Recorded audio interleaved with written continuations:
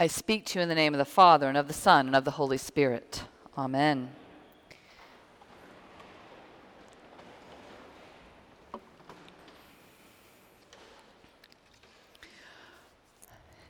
At the beginning of this millennium, I started seeing bumper stickers all over that read, "Keep Austin Weird."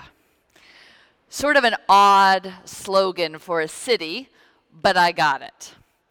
Austin has long been an outlier in Texas, a small university town growing larger, known for its musical festivals, its artsy folks, leaning pretty blue in a very wide swath of red.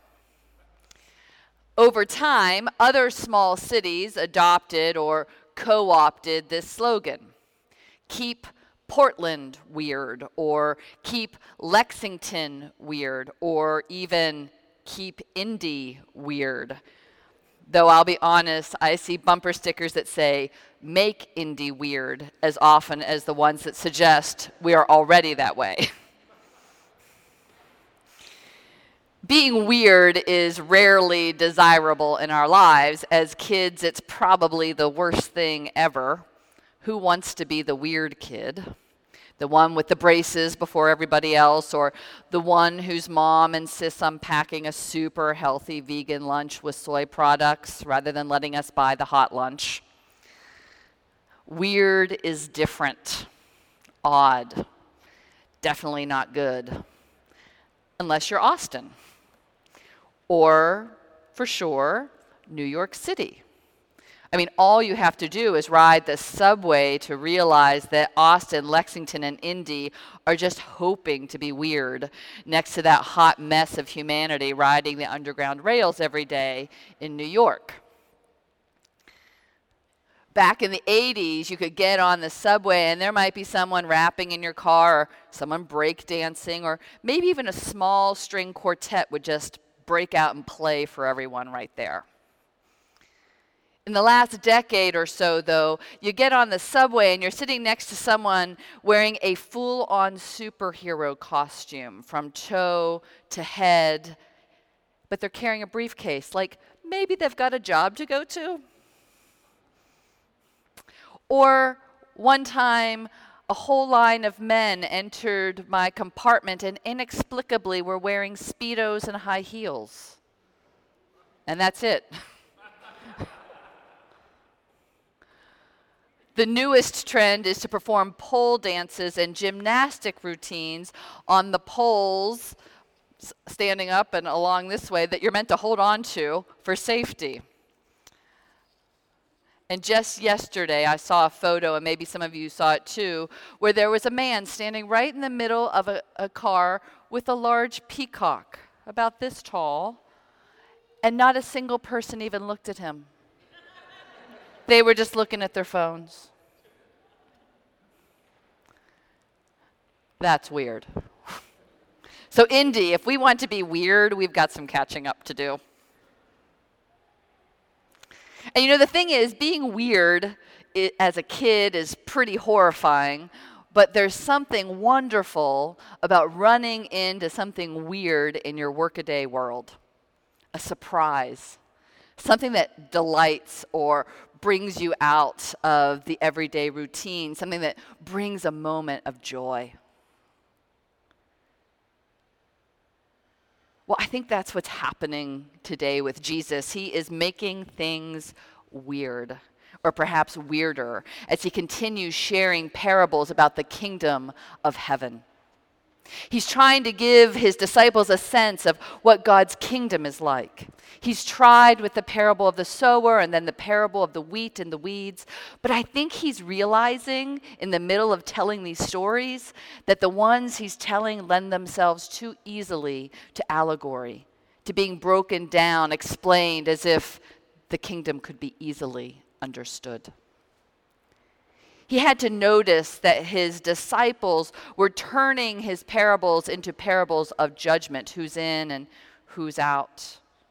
And he had to know that we'd be tempted to do the same.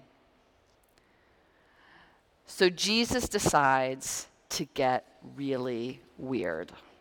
He offers parables so unusual, so odd and surprising that his disciples and we are forced to see differently, shocked out of our everyday routine.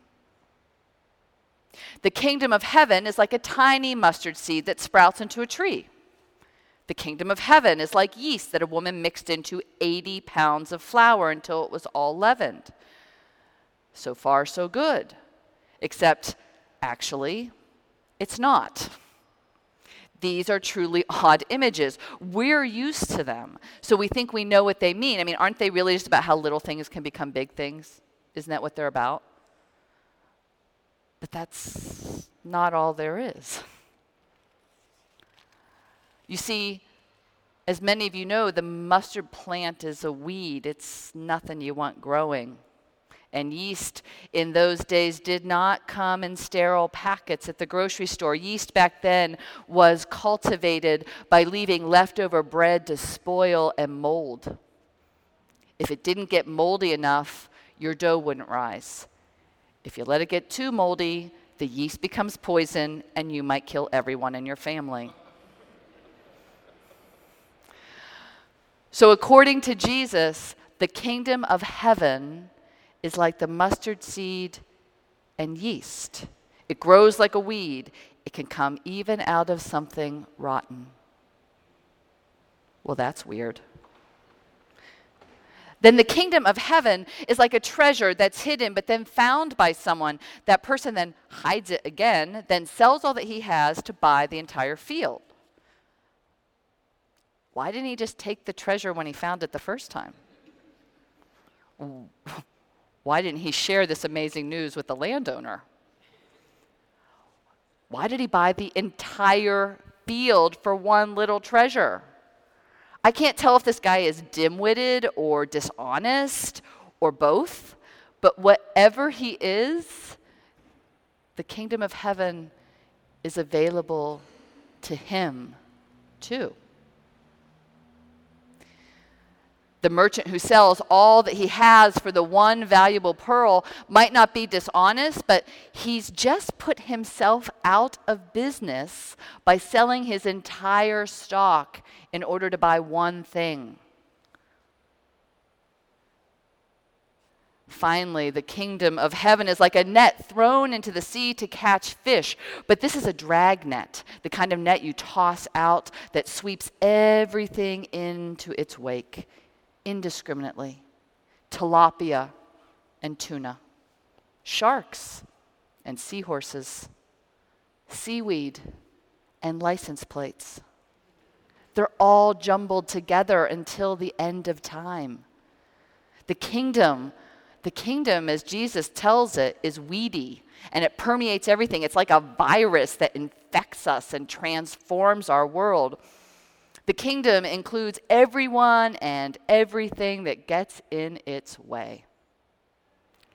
It's of infinite value, but only charlatans and bumbling businessmen are willing to risk everything, even bankruptcy, for it. I'd say Jesus is keeping the kingdom pretty weird, or making it weird, and he's inviting us to be weird too. After all, if we risk everything we have to follow God, if we're willing to have our whole lives changed, infected, transformed, well, let's face it, most people will not understand that. They'll think we're weirdos.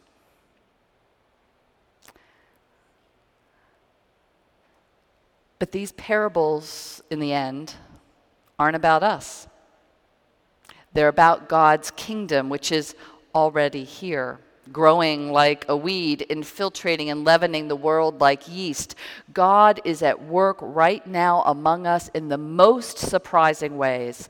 And the good news of God, of life in Christ, is the most valuable thing we can ever imagine.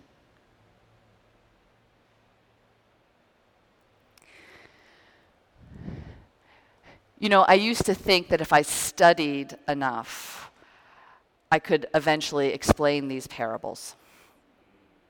I could make them kind of all work out in a nice, neat way to explain the kingdom. I now know that that is utterly impossible. I have no idea what's happening here. Jesus keeps it so weird, making clear that the kingdom, that God's purpose are mysteries. They're not to be understood by us on this side of the veil, but to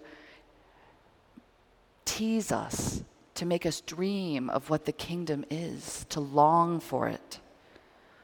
So I can't explain these to you. All I can do is turn them over and wonder at them.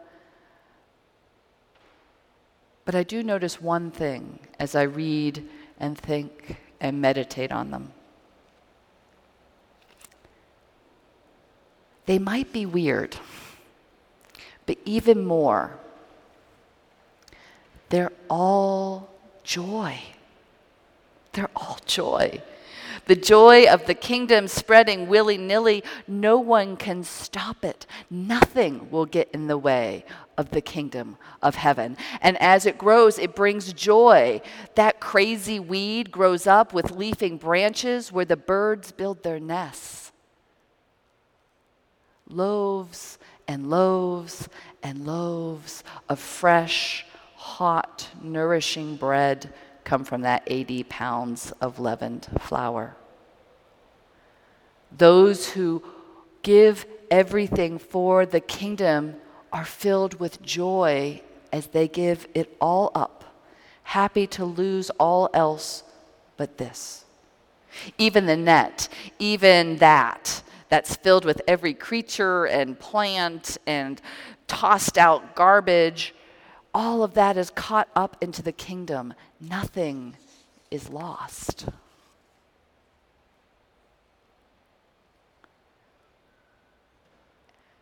And are we paying attention? Are we paying attention? For the kingdom of heaven is all around us. The most mundane matters, the trees that surround us, the bread that we eat, the friends we meet. It's weirder than we might have imagined.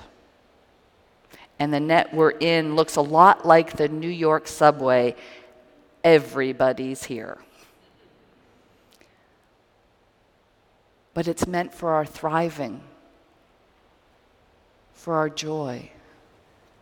And it's priceless beyond all imagining.